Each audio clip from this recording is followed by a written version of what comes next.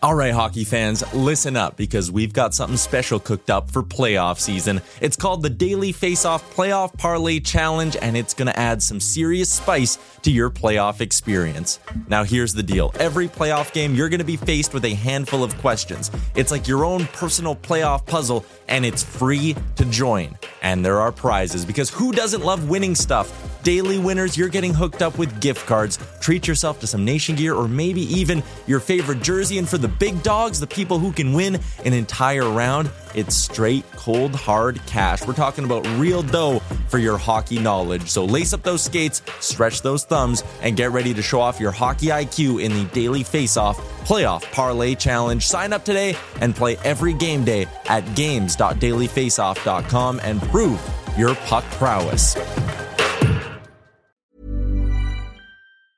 Hiring for your small business? If you're not looking for professionals on LinkedIn, you're looking in the wrong place. That's like looking for your car keys in a fish tank. LinkedIn helps you hire professionals you can't find anywhere else, even those who aren't actively searching for a new job but might be open to the perfect role. In a given month, over 70% of LinkedIn users don't even visit other leading job sites. So start looking in the right place. With LinkedIn, you can hire professionals like a professional. Post your free job on linkedin.com/people today. Even when we're on a budget, we still deserve nice things. Quince is a place to scoop up stunning high-end goods for 50 to 80% less than similar brands. They have buttery soft cashmere sweaters starting at $50, luxurious Italian leather bags, and so much more. Plus, Quince only works with factories that use safe, ethical, and responsible manufacturing. Get the high-end goods you'll love without the high price tag with Quince.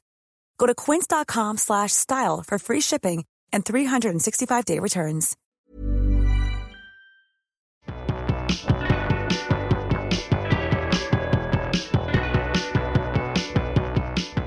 Welcome to the DFO Rundown podcast with Frank Saravalli and Jason Greger on dailyfaceoff.com.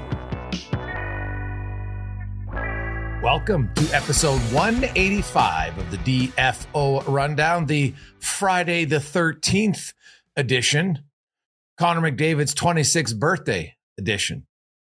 I'm Jason Greger, Frank Saravalli. Frank, how are you? Jay, I'm doing good. The heart of trade deadline season feels like all I do all day is chase rumors and info, but such is life at this time of year. Well, hey, why don't we start off? Anything juicy you've been uncovering? Any name or any team interest that we should be closely watching? Well, before we start off, I need to tell you that episode 185 of the DFO Rundown is brought to you by Athletic Brewing. Dry January can be scary. Hey, I know, especially in a long, dark winter. This year, it's simple. Athletic Brewing has everything you need with their lineup of craft, non-alcoholic beers delivered right to your doorstep. I'm on day 13. It's January 13th. And just the other night, played some shinny with the boys at the rink. Afterwards, was able to crack open an Athletic brew that I bought and didn't miss a beat. So these are truly a game changer. Don't believe me? Use promo code FRANK20 for 20% off your first purchase at athleticbrewing.ca until January 31st and give dry a try. Better yet, snap a photo of you enjoying an Athletic brew this dry January and tag Daily Face-Off for a chance to win a signed jersey. Athletic Brewing Company, fit for all face-offs, fit for all times. Now, were any of your buddies interested? Did they say, hey, give me one, I want to try it? Yeah, actually they did. They're like, I want to see what it tastes like. Well, and that's the thing about this. It actually really tastes good. So there's no like funky aftertaste or anything like that. It kind of tastes like almost what all beer should taste like. It's like crisp and there's a refreshingness to it. I mean, look, any beer, I don't care what it is, after hockey tastes good. This tastes really good. All right. Okay. There's like, we could do like a whole kind of rankings of like the best kinds of beers, like just got off a beach beer or just finished playing hockey beer or post nap beer.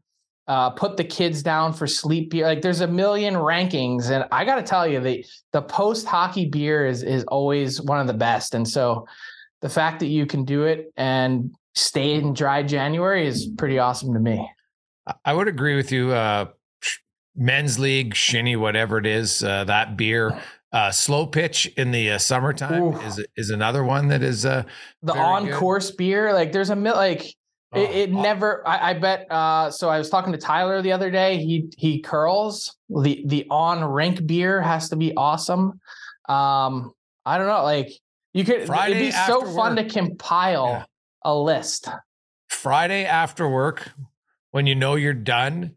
And then the weekends there, oof. Like I remember when now maybe it's different now that I'm, married. Although my wife and I, we have pizza Fridays. We have pizza and usually I have like a beer or something. And I'm just like, oh yeah, it tastes great. But man, when you were young and I was going out like Friday night, we used to have buddies come over to our house. I had a house off of White Ave, which is kind of like a, party strip in Edmonton.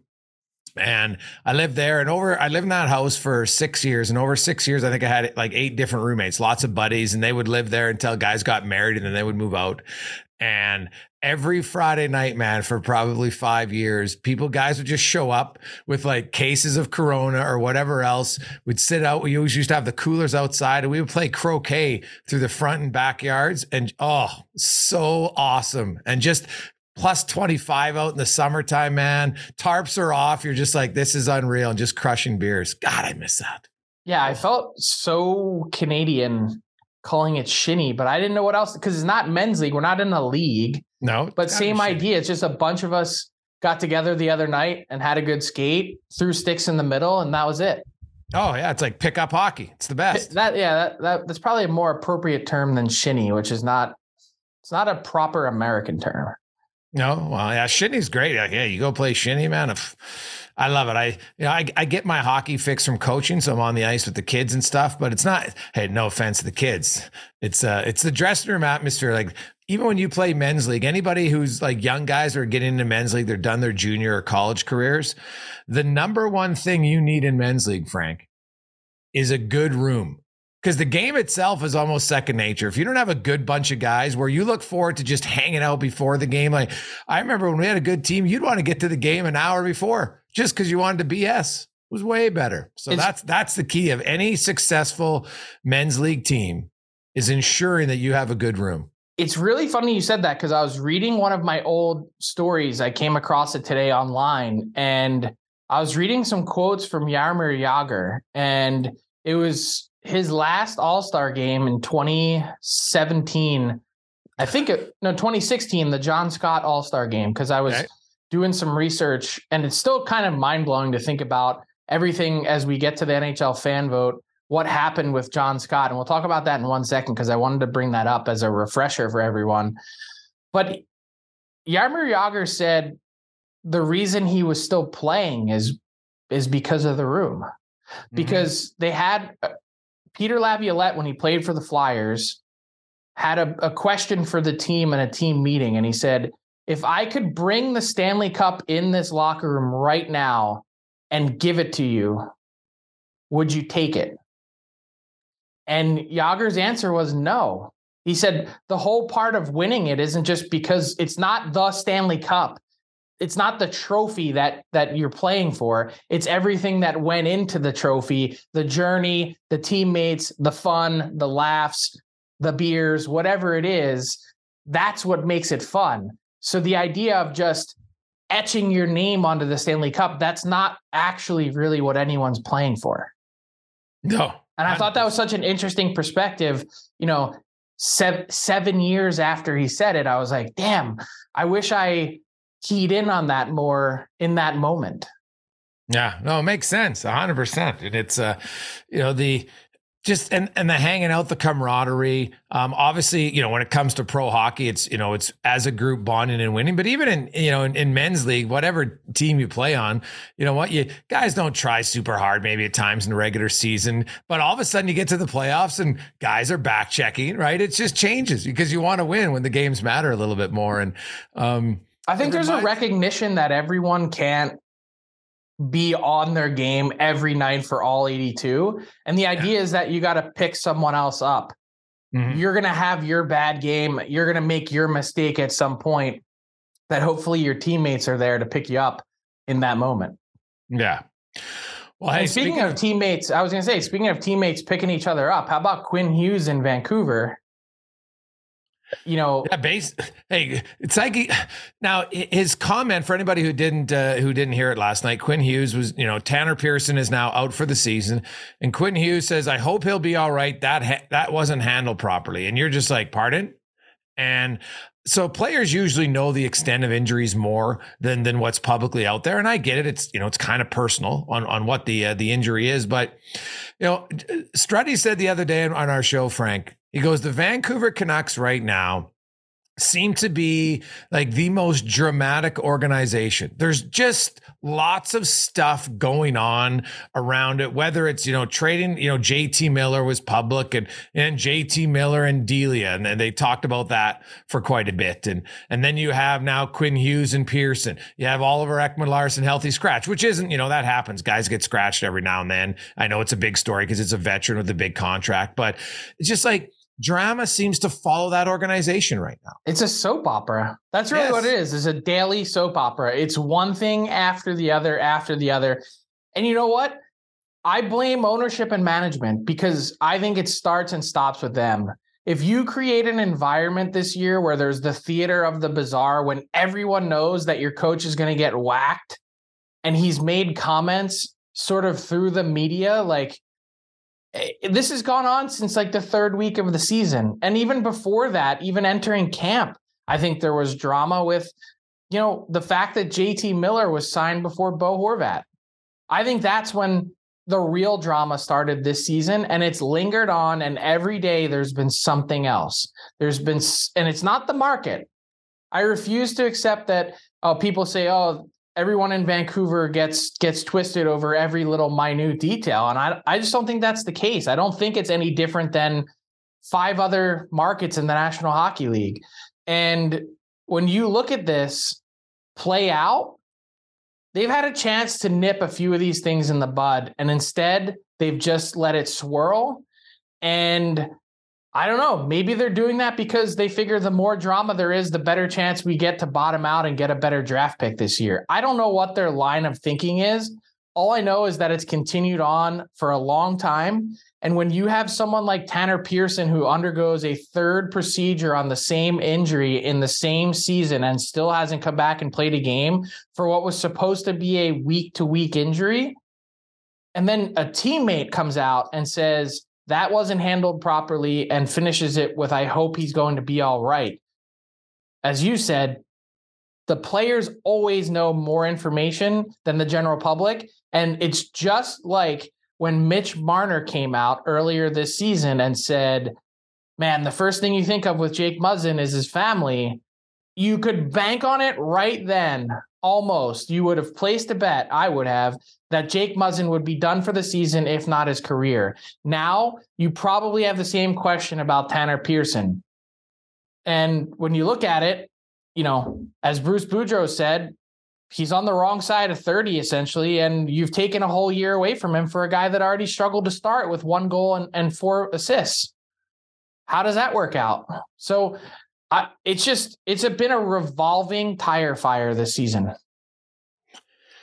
And I would agree with you, Frank, that it's not the market because, hey, Canucks fans are passionate, right? Obviously, they're frustrated at times. They're an organization that hasn't won a Stanley Cup. So, and they've gotten close, right? They've had the heart broken a few times in Game 7 of the Stanley Cup final, which is brutal. But, Vancouver for a long time in the 2000s, like they were one of the best teams in the NHL. Right? When you had Sedin and Luongo, those guys, they were winning lots. It was great. They just didn't win a cup, but they're a competitive team.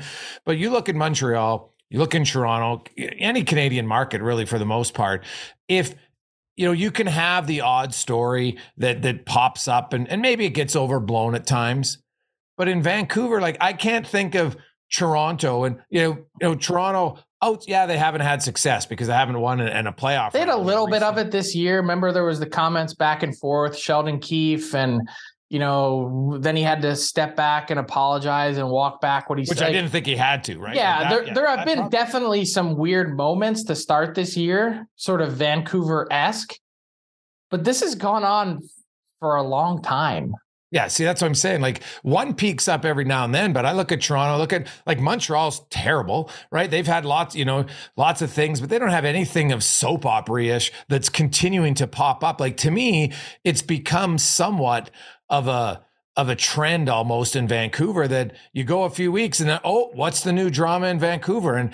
And trust me, there's been other teams. Ottawa's lost a lot. Edmonton's lost a lot in the 2000s. It's not just the losing. Yes. Rachel Doherty off the ice, the complaint that she made, her abrupt departure from the team. You look at, how about this week? There was open speculation about Rick Tocchet and the fact that the Canucks had met with him somewhat recently. Like, you're interviewing coaches while you have a coach out the string. Canucks, like, they've let Bruce Boudreau dangle on a rope since the third week of the season and have basically been like, yeah, tough. This is how things went in our negotiation, and now you're going to play it out. The Canucks are not everybody, but some people. You've had a friend in your life, guys or girls, it doesn't matter who is just like a drama king or a drama queen. And that's what they are. And that's who the Canucks are of the NHL. I'm going to steal a term from my wife. She calls them drammy salamis. That's exactly what it is. That's exactly what the Canucks have been this year. And you know what? You mentioned how competitive and successful they were. Let's just focus on the ice for a second. Competitive and successful they were for the bulk of the early 2000s, culminating in that 2011 Stanley Cup final. They've been chasing it ever since. And they've been, while part of that's admirable in their spend and their desire to win and all those things, they just keep papering over the same mistakes and making the same ones over. And you know what? I said this on Vancouver radio earlier this week. When you do it through multiple regime changes, to me, that signals an issue at the top in ownership, because if that's the mission and mandate that you're providing your general managers or your president of hockey ops, well, then they have no choice but to try and execute to your wishes. And what you end up with is a cat chasing its tail, throwing good money after bad, and trying to consistently ice a roster every year that's trying to make the playoffs when they're not really in the playoff mix. And even if they were to get in, no one would view them as a real contender. So let's bring it to the deadline. We're now 50 days away. How big of a swing do you like? This weekend is the Canucks pro and amateur scouting meetings in Florida. I think it's the most significant week in Canucks franchise history over the last 2 decades. So what path do they chart forward here? Are they actively going to be plucking off pieces from this group?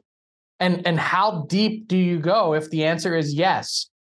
I don't have any reason to believe at this point that they're going to change their approach and do something different than what they've done over the last 10 years until they say it or go out and do it, because all they've done to this point is resist that R word, whatever you call it, rebuild, retool, reimagine, you come up with whatever slogan you want. They've resisted it and fought it at every turn.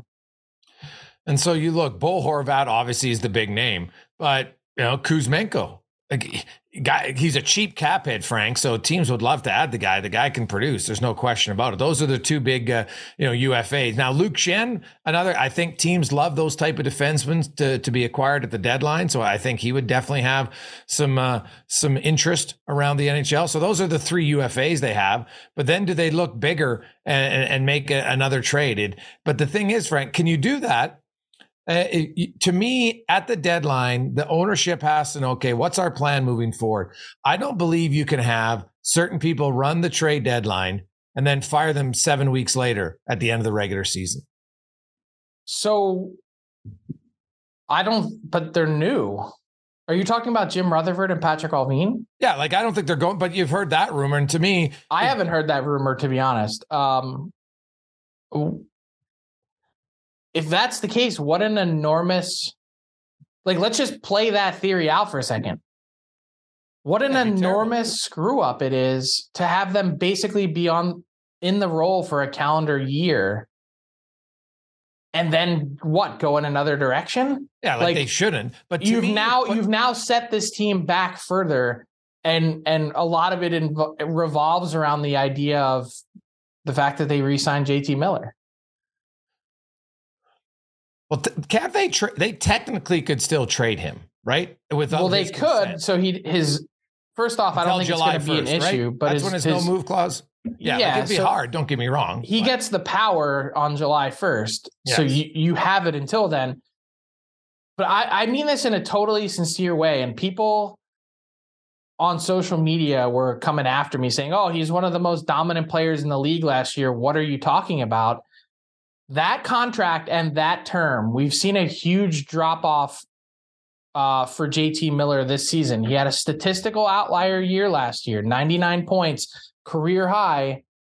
Well, when you look at it this time around, it's still a good season, but it's a sub point per game season. And he turns, the contract didn't kick in yet. He turns 31 before the end of the first year of the deal. Yeah. Like JT Miller prior to last year, Frank, had been a point a game player once.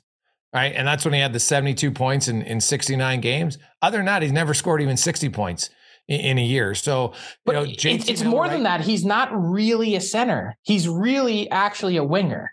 Yes. Like, you know what? Now in today's NHL, you look, he's on pace again for 70 points, which is a good season. Don't get me wrong. Like I said, good season, not at that cap hit, not at that term. Okay, so I ask you the question though. Bo Horvat's year this year, is it not basically identical to what JT Miller did last year? A statistical outlier?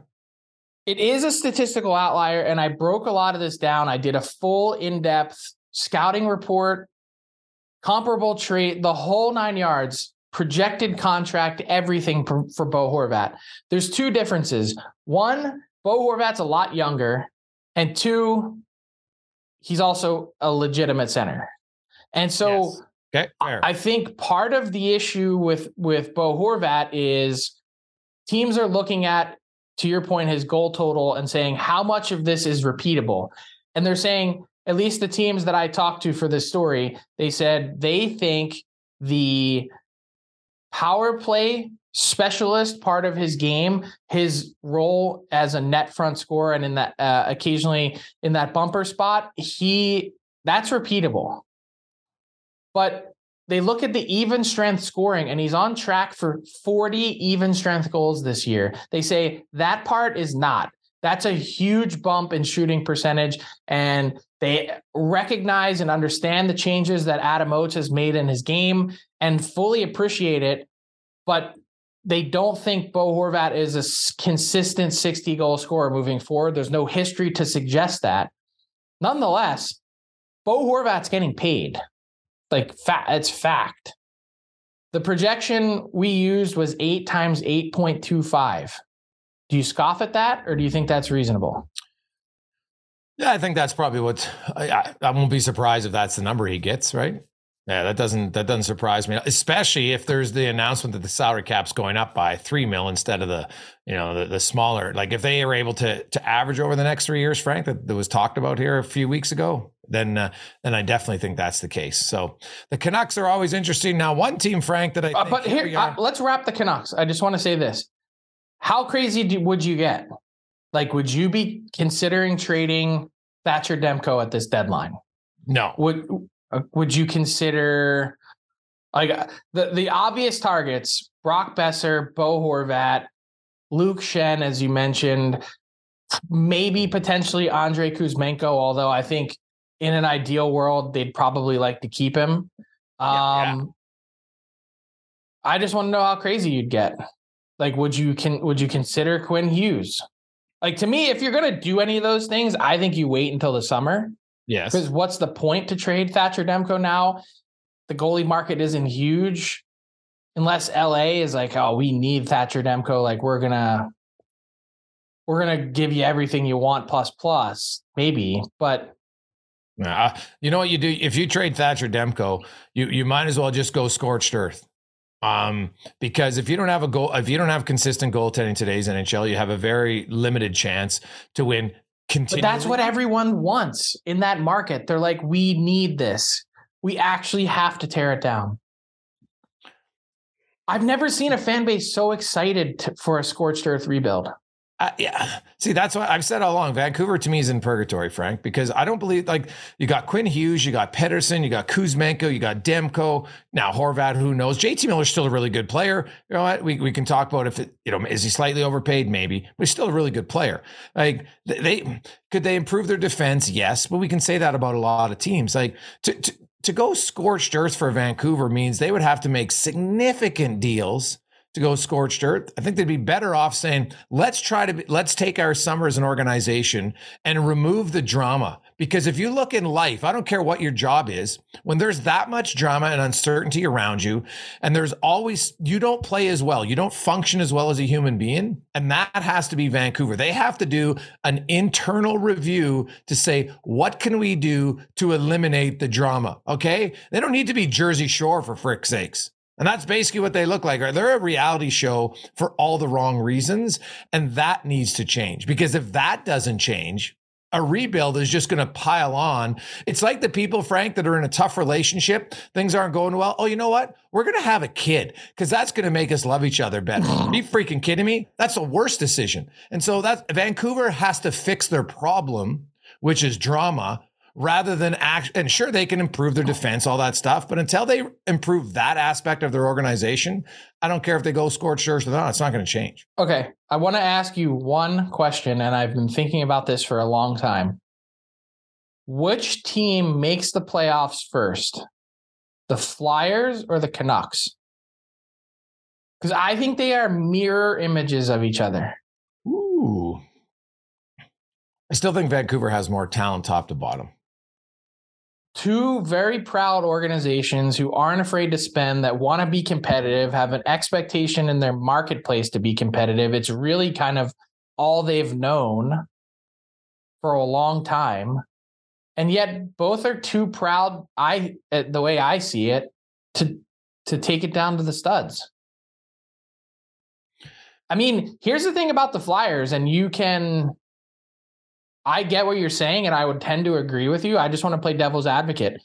When you compare Hughes and Pettersson and Demko to Hart, and this is the thing about the Flyers with Couturier and whoever else you want to pick, Kevin Hayes, or whether Konechny's having by far the best season of his career. He's been unbelievable, on track for 90 points. Mm-hmm. They'd have a lot of work to do to get to the floor. And I don't know. It feels like both teams are just they're fighting it as hard as they can. And they're not good enough with these guys. Why would they be better if they kept them? Yeah. Maybe you got to make a hockey trade there that helps it out. But, I feel for Canucks fans, because if they want scorched earth, they're basically looking at, and I've said this, Frank, it's 8 years. Don't fool yourself into thinking it's a quick rebuild. But anyway, I've talked to a bunch of Flyers players in the last few weeks that were saying, like, hey, we're going to be way better once we get Sean Couturier back and Cam Atkinson back. Oh, of course. And I was like, I don't know about that. Well, I think they'll be better for sure. Way better maybe is a reach, but better. Yeah.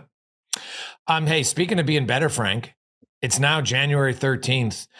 The Colorado Avalanche, I understand they got injuries, but Chicago didn't have Patrick Kane last night, and Colorado still lost to them. The Avalanche are struggling. Now, Nichushkin and Landeskog, my understanding, reading up on the Colorado beat guys, they're not close, but Bowen Byram has done some light skating. Josh Manson is going to skate again. So they're getting close at least. But how concerned are you about the Avs? Like, look at, they lost to Florida the other day. Florida hasn't been playing overly great. They lost to the Canucks recently. They lost to Arizona. They got spanked by Toronto, lost to LA, lost to Vegas. They did have the one win in overtime against Edmonton. But, this is the defending Stanley Cup champions. And even with the injuries, they still got some pretty elite players. Are you surprised that the struggles of the Avs have extended this long? I am, and I take my cue from their coach and Jared Bednar, who last week, what he said to me was incredibly eyebrow raising. He said, I hope we're not relying on the success of last year to think that that's going to, I'm paraphrasing, going to carry us through and just magically get us into the playoffs this year. That even with the injuries, that all of a sudden everyone's just going to jump back on board and it's going to be some magic carpet ride to the top of the Central Division standings. Like, that doesn't happen. And the fact that he voiced it publicly, like, here's the other part about the injuries. Yeah, they've been asking their players, their stars, to do a lot that have been there. Cale Makar and what he's shouldered this year, 3 consecutive games this week with 30 plus minutes. He hasn't had the same point production because he can't expend himself the way that he used to. He needs to be efficient because he's out there so much and is doing so much that this isn't new, these injuries. Like, they've lingered since October, November. Like, to think that, the Avs have been shorthanded all season long and yet this is still an issue. Maybe they're running out of gas because they've been asked to do so much. But when he said that, I was like, ooh, that to me was a big red flag. Well, and I know people always talk about, well, the Avs have games in hand.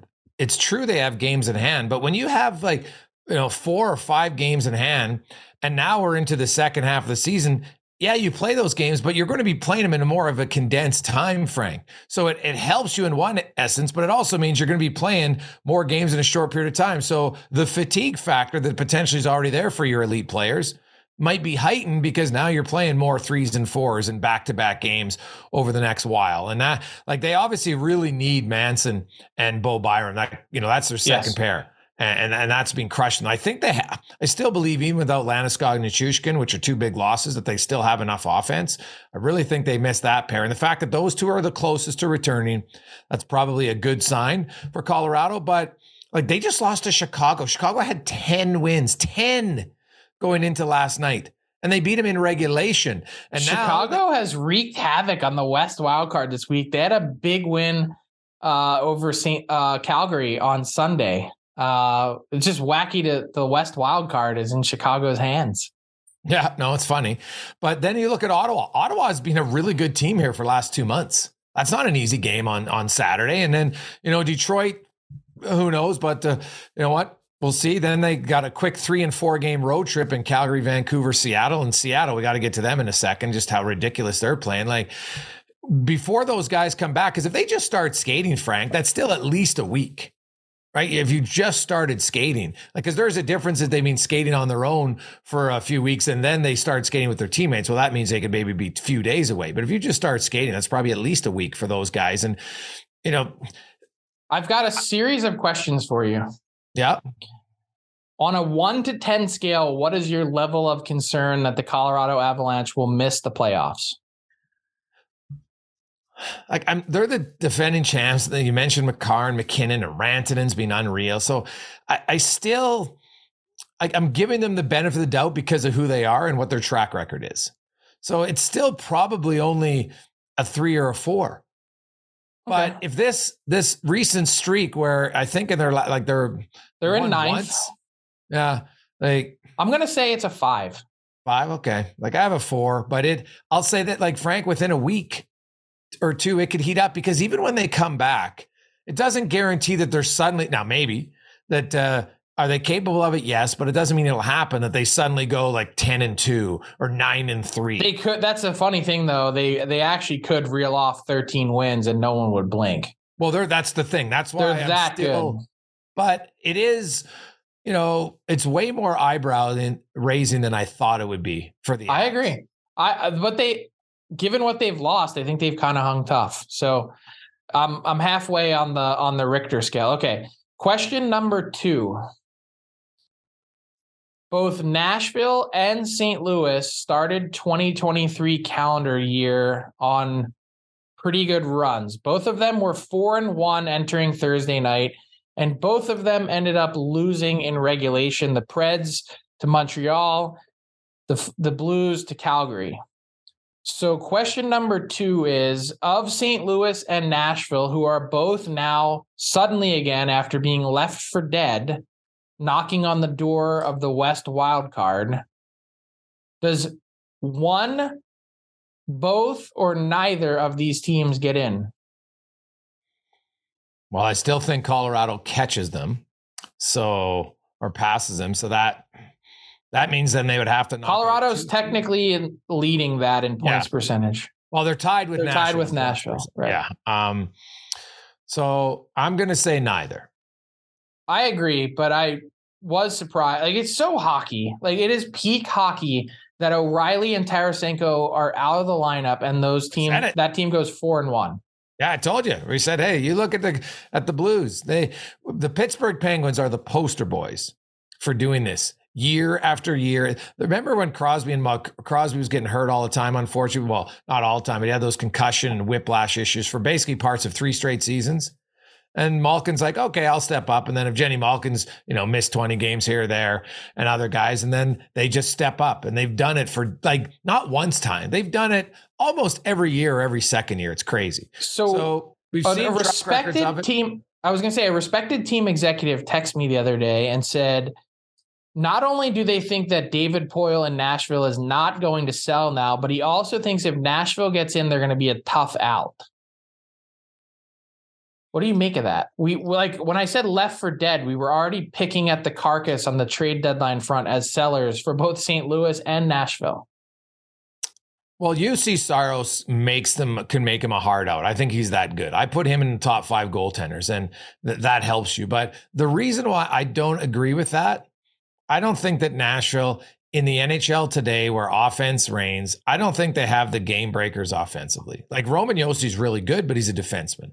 And when I put them up, whether they're making a wild card or they're going up against the other teams, they don't have the elite offensive guys. Like, everybody had a career year, it seemed, in Nashville last year, Frank. Duchesne. Like, I like Philip Forsberg. I really like him as a player. But I don't put him, he's not a McKinnon or a Rantanen. Right? I don't think he's a Kaprizov. But that's why I would give the Preds the advantage over the Blues. I'm not a Jordan Binnington believer. Okay. So you could argue that varying parts of the Blues are better structured, better depth than the Preds. But I don't know. If I had to pick one of the two to get in, I would say Nashville. And Mike McKenna on our show the other day was arguing St. Louis. Well, the Blues are giving up, man. Aren't they like 7th or 8th most goals against per game? I got to look it up again, but it's high, and their goal differential is pretty high, -18. Yeah. So, okay. So I got a third question for you. To be honest, because Colorado is going to pick up, and look at Edmonton's schedule the next month. Okay. Perfect segue. So here's my next question. My third and final question for you is, who had the more impressive must-win game this week? Calgary against St. Louis after blowing a multi-goal lead against the Blues in the same city 2 nights earlier, or Edmonton blowing the doors off of Anaheim after an embarrassing loss to the LA Kings?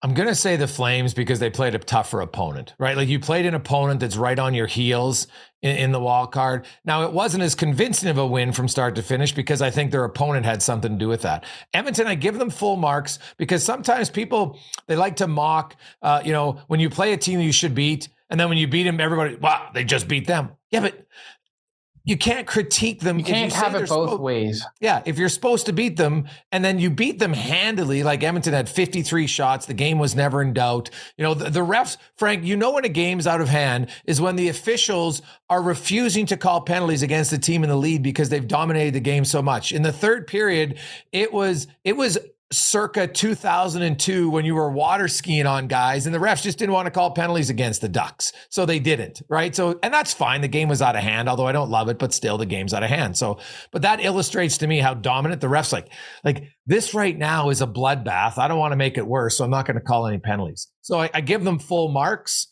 and maybe it's like Edmonton has done that and then they'll soil the sheets the next game. So I'm still going to go with Calgary. This was the best sign of life I saw for the Edmonton Oilers in a while. And it's not just because they won, but I think it's the way they lost in LA, getting beaten at your own game on the special teams, the 4 penalty kill goals that you allowed, not scoring on the power play, McDavid mostly silenced.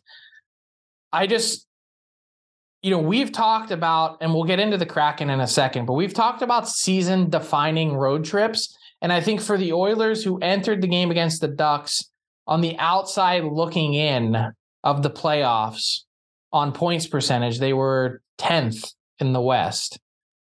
I just think that was an important, hey, we're here. We're still here. We're going to try and figure this thing out. And Calgary has had a couple of those moments, but for Calgary, after some pretty shoddy goaltending, the Flames actually aren't playing bad. That's the thing. When you watch the game, they dominated a large stretch of Tuesday night's game against the Blues.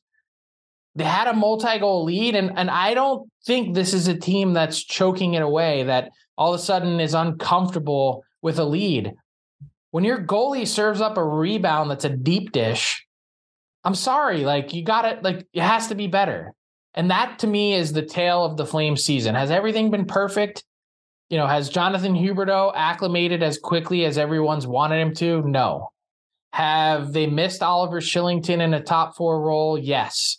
Has Mackenzie Weegar been perfect since he's been acquired? No. But Jacob Markstrom's gone from a 922 to an 893. That's enough to sink a season. It is. Mm-hmm. And I think they've manage that just okay. Not great, but enough to, if they can figure some of it out, be dangerous.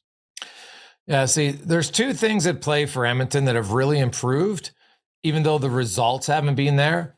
Their starts are infinitely better. In the last 20 games, Edmonton has the most. They've outscored teams 28-13 in the first period. They've got the most first period goals by a lot. They've come out, they've played better. The problem is, Frank, they're only 5-5-2. They still have had the mental lapses. And the other thing is, in the last 20% of their season, the Oilers are tied now with the Bruins and the Islanders for 3rd fewest goals against 5-on-5.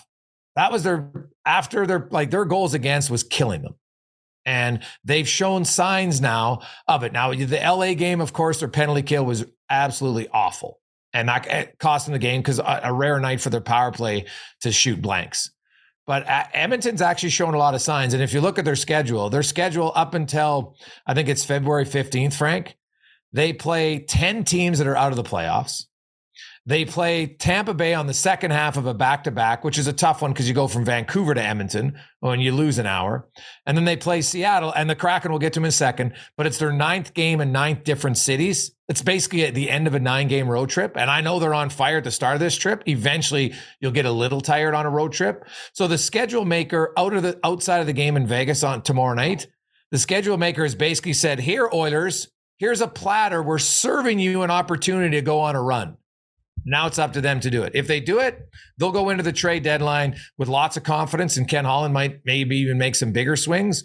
But I think the next month, don't be surprised if Edmonton goes on a run because the schedule maker has set up for them perfectly. Oh, that's what made the LA loss that much more demoralizing, was this team has played the fewest Pacific Division games of any Pacific Division team, and you've got to win your division games.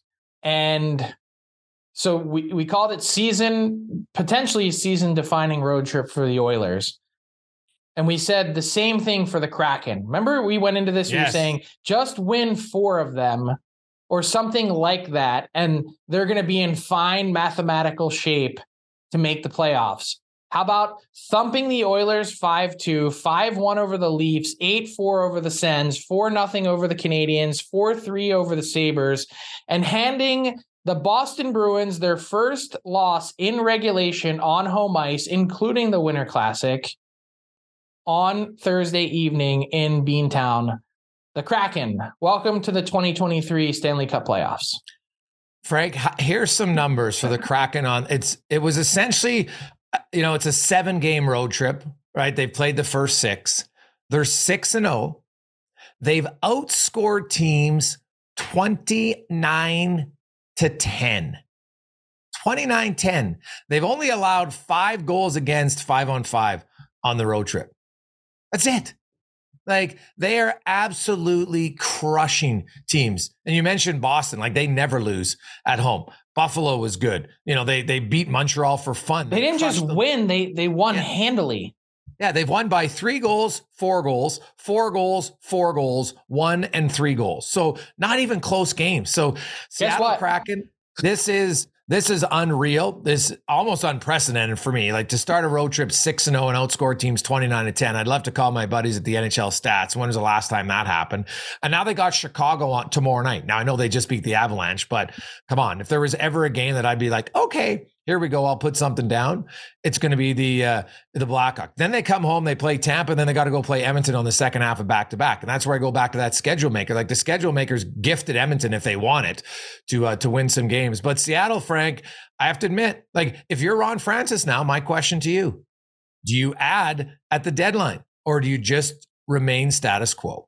I think you play it. Yeah, I think you try and add around the edges. You try and find marginal upgrades. They have some cap flexibility. They have assets. They have 2 extra second-round picks that they could deploy. But they're going to be a playoff team regardless, I think. They've now played it to the point where the math is 42 points in 41 games. So what was 520 hockey required is now basically down to 505 or whatever you want to call it. They're getting in. And by the way, they are 4 points back of the Golden Knights with 2 games in hand. So you win your 2 games in hand and you are in a dead heat for the first place spot in the Pacific Division. I don't know that you'll want first place this year, given that it probably means you're playing Calgary, Edmonton, or Colorado.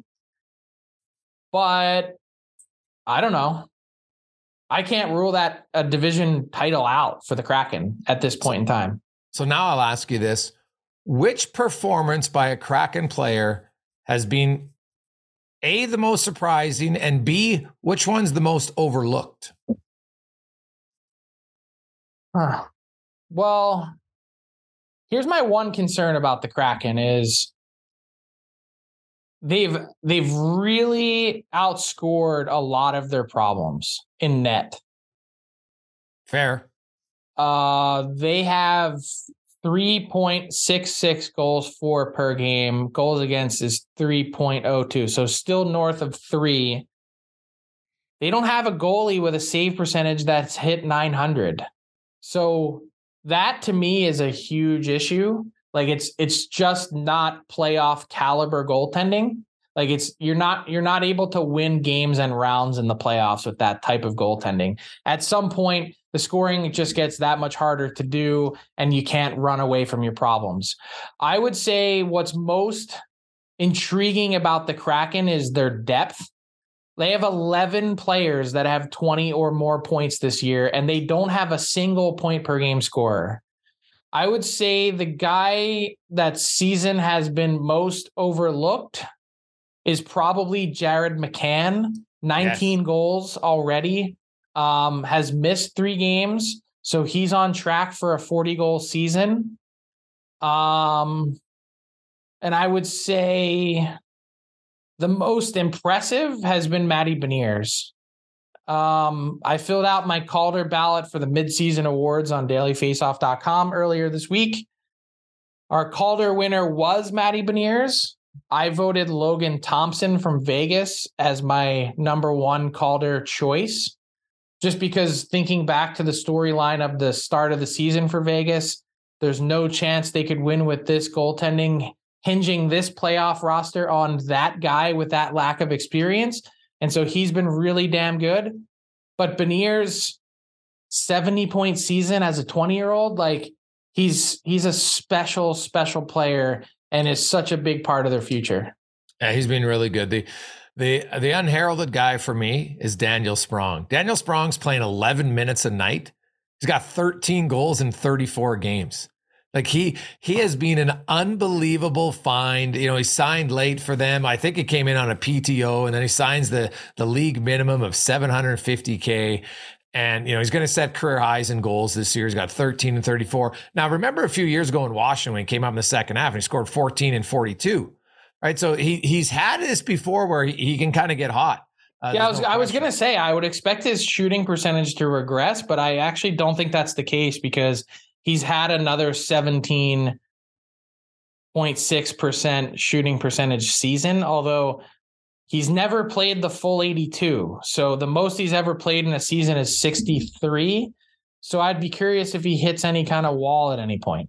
Well, the other thing is that his line, or when he's on the ice, they're crushing the other teams in goals for against. Like it gets rare to have a guy in your quote fourth line. Now I know he gets some power play time as well, but he scores mainly his goals 5-on-5, and his minutes haven't gone up, Frank. Like he's playing 11 minutes a night.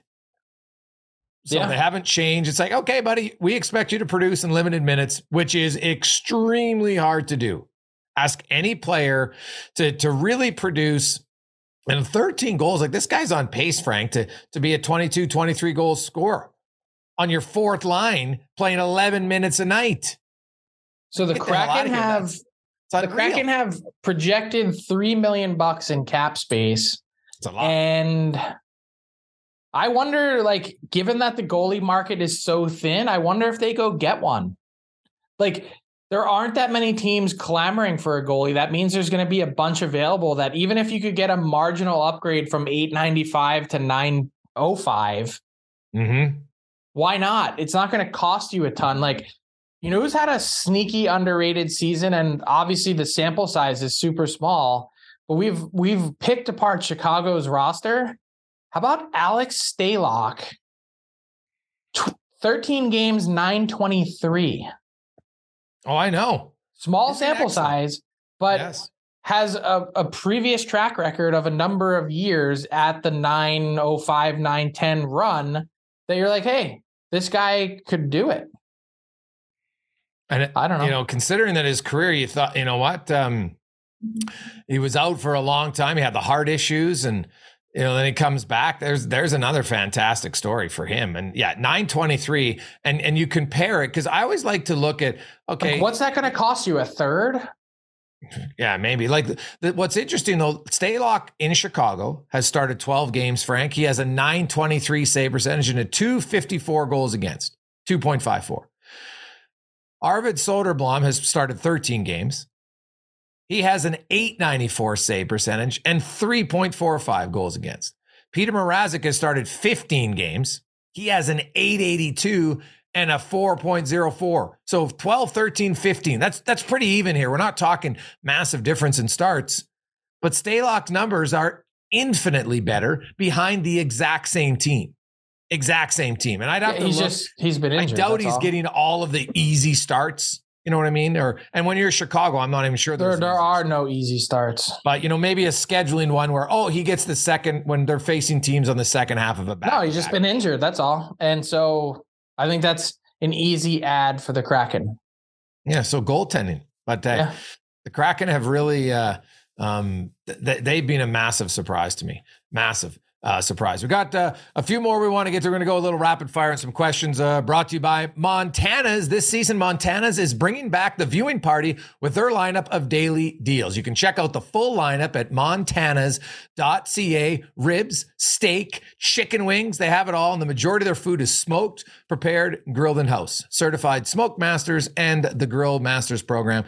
Check it out at Montana's.ca. Half price wings every Monday too, which is a big bonus. And so, Frank, we do, you know, you talk about teams that should make trades. Do they have to make trades? Like, we know some obvious ones. Like, I think there's certain teams that are like, okay, I want to push my chips in, but we're getting closer every week. Do you think the alleged asks of Jacob Chychrun, somebody meets it, or does Arizona have to lower it before the deadline? I think they're going to have to lower it and get creative. I had another full-fledged scouting report, ideal role and archetype, comparable trades and history, you know, working through Arizona and what they're asking for. That story is as part of our deadline countdown series. It's on dailyfaceoff.com. It's unprecedented. Like, you look back and see what the Columbus Blue Jackets got for Seth Jones. Now, Seth Jones, I think everyone would agree, is on a different tier of defenseman, a different caliber of defenseman. And they got back a first-round pick, a second-round pick, and a first-round pick equivalent in Adam Boqvist, as well as a first-round pick swap. Meaning they moved up 20 spots. Yeah. That's not all that far off. And Jones had one more season at $5.4 million, so a bargain contract. You've got Chychrun, who's going to have 2 and let's say a quarter by deadline time. Yeah, he'll have 3 playoff runs if he stays in the same place. Correct. Yes. Is he on the level of Seth Jones? Like I don't think so. I think having really dug in and watched the shift by shift, season by season of Jacob Chychrun, I spent 2 hours watching video. I think he's a middle pair defenseman who's has a little bit of surplus value in his contract, but not a ton. And I think as a power play guy, he's the shooter, not the facilitator. So you probably need to restructure your power play so that you have someone else that's going to be the facilitator instead of the one defenseman that's out there. You either need to put a forward there that can do it or put another defenseman out there. Most teams like to go 4 forwards and 1 defenseman. Yeah, all the numbers will tell you that's the best makeup. Correct. Now, defensively, he's average or below average, slightly below average. You watch his game closely. He doesn't make a lot of plays and passes. He's able to be aggressive because he's a really good skater. Sometimes he's over aggressive. I just think when you add it all up, you're dealing with a number 3 on a really good team and a 2 on a team with their defense is thin. And so it's a lot to give up. And so my guess is if someone was going to pay the price, why wouldn't they have done it last year? Yes. His name's been out there for a calendar year or more than that. It actually goes back to 2021 that his name was out there. He was really attractive in a flat cap world.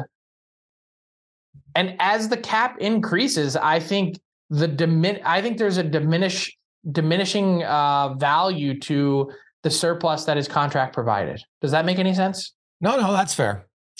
And you could have had 4 playoff runs and 3 full years of Chychrun, and now it's down to 2 and a quarter. Yeah. The one team that was not rapid fire. Haven't talked about, Frank, the Winnipeg Jets. Of all the competitive teams, then they're competing for a division title. They have the most cap space of any team, which means they could, in theory, do the most acquisitions if they like at the deadline. What do you think the Jets' approach will be leading into the deadline? Well, it's hard to say because they're just getting everyone back. Like, not only did they get Nick Ehlers back, and it's such a huge boost, but to get 4 players back in one game. Hey, by the way, we're going to sub out a quarter of our roster for tonight's game. That's been a huge boost to get that team healthy, and they've still got a couple players to go in Mason Appleton and Logan Stanley. I want to see how they play when healthy is one, to really make a judgment on it. And, I would normally lean towards being conservative for the Jets because I think that's generally in Kevin Cheveldayoff's nature. However, I would say, given that they're only going to have limited kicks at the can with this group, meaning Pierre-Luc Dubois is scheduled to be a restricted free agent after this season. He already said publicly he's not re-signing. Blake Wheeler will then, after this year, be entering the final year of his deal. Same with Mark Scheifele. So you basically have 1 to 2 more runs, and that's if you're keeping everyone together, that you might as well do something to try and improve your chances. And whatever that something is, I think at this point remains to be seen. and determined exactly what the edge and the hole is that they try and fill. But damn, having Connor Hellebuyck really helps your team and your playoff chances. Like, he enables you to go on a deep run. Well, I look at the Jets. I think the Jets have 5 legit top 6 forwards, and Connor, Dubois, Scheifele, Wheeler, and now when Ehlers is healthy. Josh Morrissey's having an incredible season, right? Like, he's over a point per game on defense. You know, he's playing for, you mentioned Hellebuyck in goal. If I like Dylan, I like DeMello, I like their depth D-men. You mentioned Stanley. He's just huge. And I think when healthy, he really fills a role for your team in your bottom 4 defense. I think if I'm Winnipeg, if I could find one other, like a scoring winger, that's what I would add if I was the Jets. I think get them. They have one other guy. They got guys who can fill in, and be complimentary top 6 guys. But if they could get another top 6 player at the deadline, as a rental, because who knows, you mentioned Dubois, then, maybe they move him. But that's what I think the Jets would get. And man, they could be very scary. Yeah. And then a depth defenseman, right? Like a Luke Shen. So are you looking for, like, when you look at their top 6, they've got Connor, Dubois, Ehlers, which is a hell of a line. And then they've got Perfetti, Scheifele, Wheeler. So if you're in an ideal world, you're looking at taking Cole Perfetti and moving him down to the 3rd line with Adam Lowry and properly supporting him. Is that what you're getting at? Yeah. Like, Cole Perfetti's a young player, Frank. He's got 6 goals. I agree. Season. Like, I don't think, and that's not a knock on Cole Perfetti. No, I think in an ideal world, you properly support your young players and give them room to grow. Yes, and that it just adds to their depth, right? And Cole Perfetti's got some skill. Could he make a few key plays in a series? 100%. So that's what I think the Jets should be looking for. And with all they got the most cap space of all the competitive teams, I think they're in a good advantageous spot to make an ad. I would agree. Yeah, so I like the Jets a lot. Frank, have yourself a wonderful weekend. We will chat with you on Monday, and we don't have our guests officially announced yet, but I think we're going to have a good guest, so look forward to that. We've got a few balls in the air that we're juggling, so have a great weekend, and we will find out, can the Avalanche get a win before Monday? Yeah, can the Kraken close out their perfect road trip? And thanks to our sponsors at Montana's. Check out montanas.ca for their daily deals, and also Athletic Brewing Company, fit for all faceoffs, fit for all times. Use promo code Frank20 for 20% off at athleticbrewing.ca. Thanks for listening to the DFO Rundown with Saravalli and Gregor. Keep it locked on dailyfaceoff.com and subscribe wherever you get your podcasts from to never miss an episode.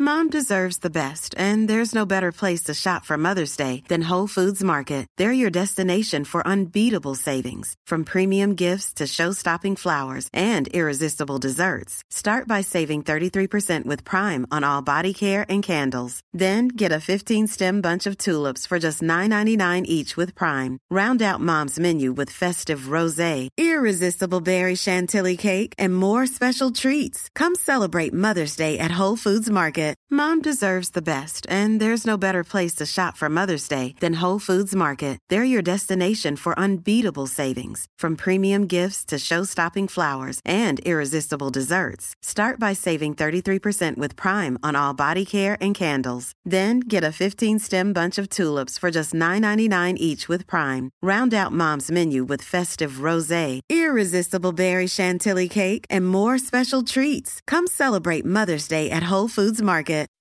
When you make decisions for your company, you look for the no-brainers. If you have a lot of mailing to do, Stamps.com is the ultimate no-brainer. Use the Stamps.com mobile app to mail everything you need to keep your business running with up to 89% off USPS and UPS. Make the same no-brainer decision as over 1 million other businesses with Stamps.com. Use code PROGRAM for a special offer. That's Stamps.com, code PROGRAM.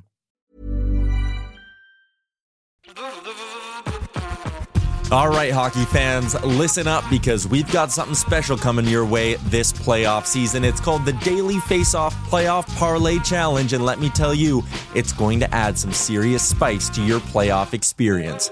Now, here's the deal. Every playoff game day, you're going to be faced with 4 questions. It's like your own personal playoff puzzle. and here's a sneak peek into some of those questions we'll be firing your way. First up, you gotta pick the winning team. That sounds simple, right?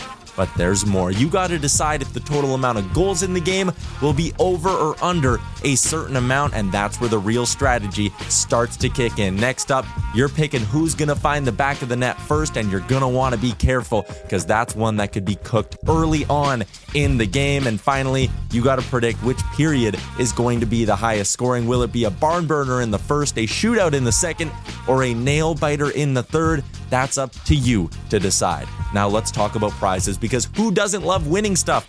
For the daily winners, you're getting hooked up with gift cards to treat yourself to some fresh Nation gear, and you might even win a jersey from your favorite team. And for the big dogs, those who can win an entire round, it's straight, cold, hard cash. We're talking real dough for your hockey knowledge. So lace up those skates, stretch those thumbs, and get ready to show off your hockey IQ in the Daily Faceoff Playoff Parlay Challenge. Play now at games.dailyfaceoff.com and prove your puck prowess.